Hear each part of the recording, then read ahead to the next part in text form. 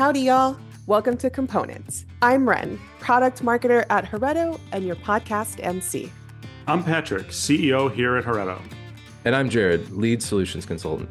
Thanks for joining us on our weekly conversation about componentized and structured content. Hope you enjoyed this 15 or so minutes of fun talking about everything from data to innovations in AI. All right, let's get into it. That's the follow-on, is that it does successfully publish, but then it doesn't show up on the delivery platform, and then this troubleshooting cycle begins.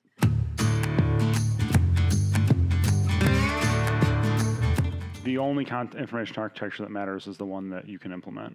So I want to change subjects a little bit because there is another question on here Ren said that you wanted to talk about. So I'm going to assume you do want to talk about this, and I'm super curious. Can you talk a little bit about how to become an IA? Because I feel like there's maybe a lack of really talented IAs out there, and especially, going over the amount of content we have to deal with the next 20, 30 years, we're going to need a lot more of them. So who better to ask? Right. So I actually did a paper on this a few years ago, and it was about, how do people become IAs? Because I can tell you that my services are in great demand, like every other information architect that I know, that we are not suffering from a deficit of work. There's so many people who need assistance because they're being asked to do this complicated, develop this framework, this complicated exercise, and there's not a formal training program for that at this point. And so one of the things that came out of it is that there are a number of paths that people take to become an information architect. I'm going to focus on the management information architect, first of all. And so my path was through technical writing. I have a master's in professional and technical communication, and there's a number of folks who come through that route where we wanted to get certification or formal training on how to, consistently structure content before there was structured authoring and ways to help us do that. It was up to us to just do it well, and understanding the basic principles of technical communication was a great starting point. There are other folks who are coming in from the library sciences. Now, these folks tend to be working as the folks who are the metadata shepherds. And they tend to be coming in from the taxonomy side and through these delivery systems that have a large reliance on metadata. So they have formalized taxonomy, and they might have a TMS that actually manages it separately. And we're seeing more and more companies make investments in that area. And I'm finding folks, I would put that under management architecture, information architecture as well. But the folks that are being more TMS, let's just make sure we're okay, because there's also translation management system. This is my belief, not anything that, I don't see the future. That folks have made a huge investment in structured content, but now they want to see the payoff in better delivery, and that is through metadata. So we're going to see a major investment in companies to either develop a richer taxonomy or manage what they have better than having it on, 3 spreadsheets on some marketing folks' desks, right? And that's where, that is also part of management information architecture, that we want to be able to know what metadata is available to us. And like I said, folks with library sciences backgrounds are awesome in that role. Then I see the tech folks and subject matter experts. And I say tech folks, so in the case of high tech companies, a lot of times you'll have folks that are developing actual products, and they start documenting their code, and then they realize, oh, I wish I could communicate this to the user, and then they just kind of gravitate into the tech writing world. In non-high-tech spaces, this would be a subject matter expert who also happens to be a good communicator. That is not a given with any subject matter expert necessarily. But you see these folks coming in and saying, oh yeah, I I not only know what they need to know, I know how it should be communicated to them to be effective and actionable. And then just more on the delivery IA side, we'll see folks coming in from UX and from sometimes product management and content strategy. So you think about the product management side of the house where they're saying, oh yeah, our product needs to have this, and they're building all the use cases. And if they're taking the time to develop the use cases and document them really well, sometimes they just take the next step and go, oh yeah, and we need to be thinking about this other stuff too. So there's no one path in. And as I alluded to before in the discussion between information architects, the delivery versus management, there's lots of training out there for delivery IAs. If you go into the UX space, every UX program has some type of course on, here's how you make the content model for your web, your portal, whatever.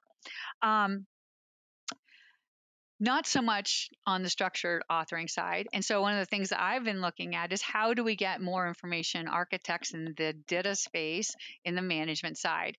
And so I have a book that I never seem to get finished, but hopefully it will be out this fall. And it's called Management Information Architecture for DITA 1.3. And it's basically a workbook that walks through my methodology and how I do my job and what I would love to be able to train other people to be able to do. Because as we have more and more content coming into these systems, we need to structure it better.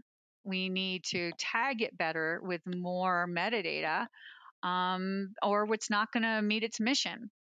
And one of the things that I do think that we haven't talked enough about is when you were saying about evolution of the content, is that role of metadata and who owns that? Because a lot of the content that folks have, this legacy content, was written in a non-digitized world in some of these places, that it comes in and it's just words, or that it's been written by a subject matter expert and they apply some keywords, or that's being written by a technical writer who is used to doing indexing maybe, and they're doing their best.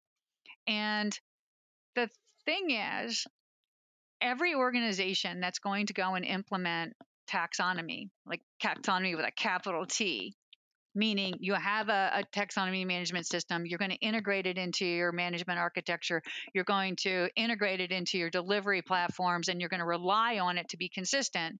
I encourage them to, rather than trying to teach every single author how to apply the right values, to look at that role and say, who knows how to apply these values the best? Who will do it consistently? Who understands what values need to be there at the topic level, the map level, maybe even at a higher level for an entire deliverable, and knows when those need to change, how they need to change, of course, with input from the subject matter experts. But our natural tendency to keep piling on more tasks for the authors to do, I think, will not serve us well in the future with this new requirement that we have for metadata. I think that's fair. I think you're probably going to have to get some people who have that's their responsibility, I think I don't think that you can put that on. I don't think you're going to have a lot of success putting that on the SMEs, honestly. Oh no, but people say that, like, oh, if we just give them a drop down list, they'll apply the right value.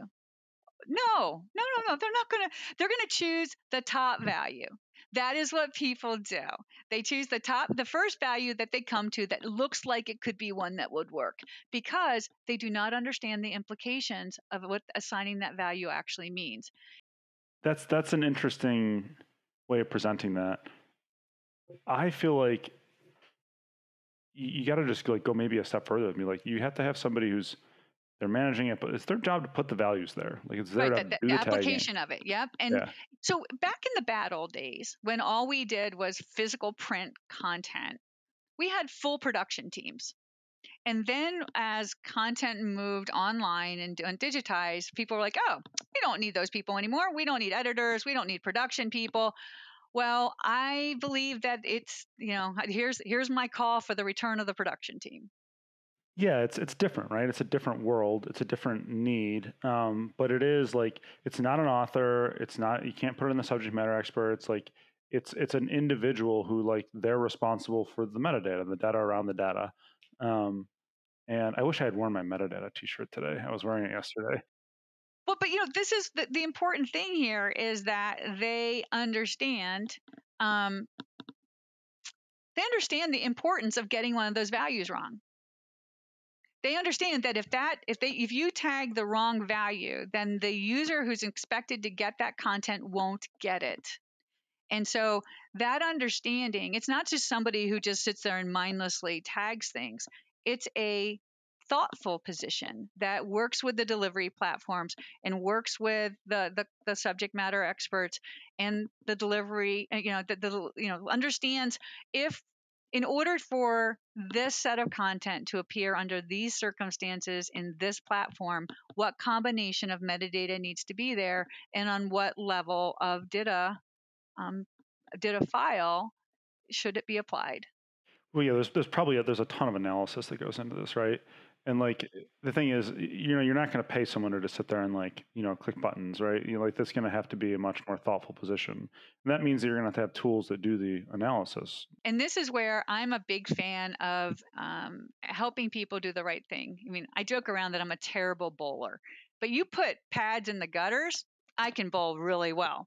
And we want all of your people to hit strikes on your team, right? We need to put bumpers in the gutters so that when they bowl, they always hit strikes. Because the worst thing at work, well, maybe the worst, but one of the worst things is when you've worked so hard on your content and it's the day before you need to, or the day of that you need to publish, and you publish and it doesn't work.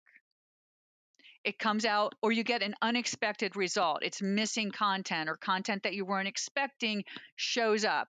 And so I am always about, how do we avoid that? How do we minimize publishing failure? But what I thought you were going to say is that the worst thing to do is you spend all this time in this content and you push publish and it publishes, but it doesn't show up. And you don't know why. That's the follow-on, is that it does successfully publish, but then it doesn't show up on the delivery platform. And then this troubleshooting cycle begins. What if we could avoid that?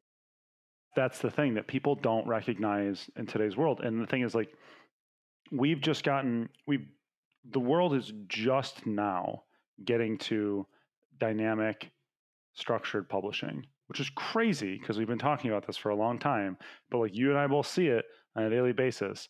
We're really just starting this. And the thing that we see that trips people up the most is that they build these systems that rely on the structure and our information architecture and the metadata, and they publish and it's successful, but the content isn't where it's supposed to be. And it's not there because the metadata wasn't lined up properly. So you got to hire someone to make sure that they get that piece right. And it's just a blind spot, I think.